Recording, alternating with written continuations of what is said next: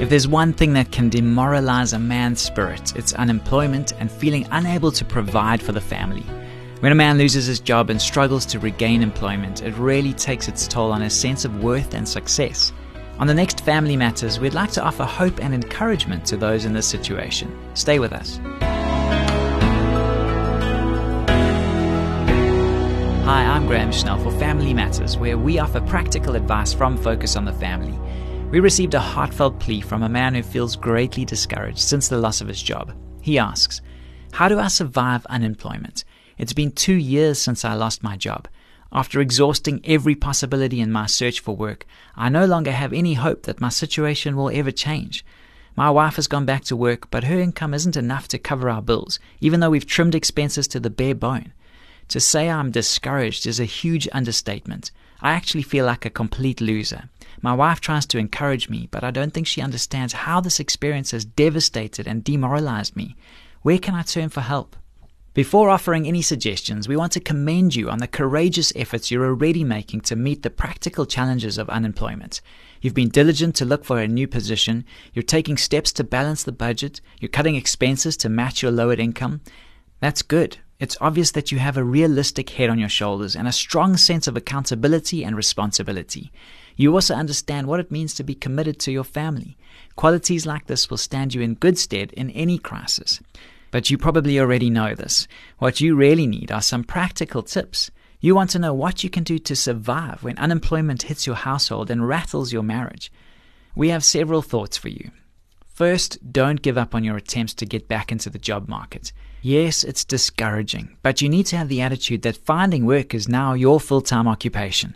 Try to land a position you can get enthused about. If that's not available, take anything that will provide your family with a living wage.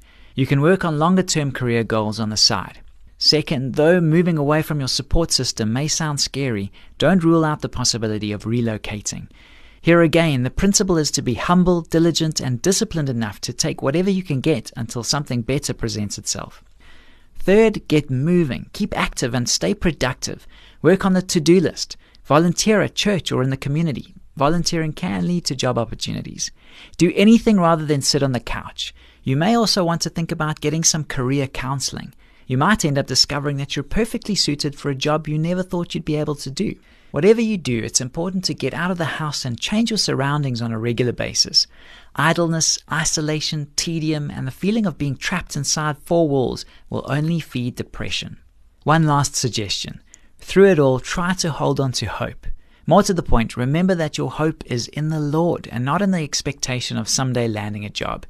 He has promised to be your leader, guide, sustainer, and provider in every situation. External circumstances can never change that.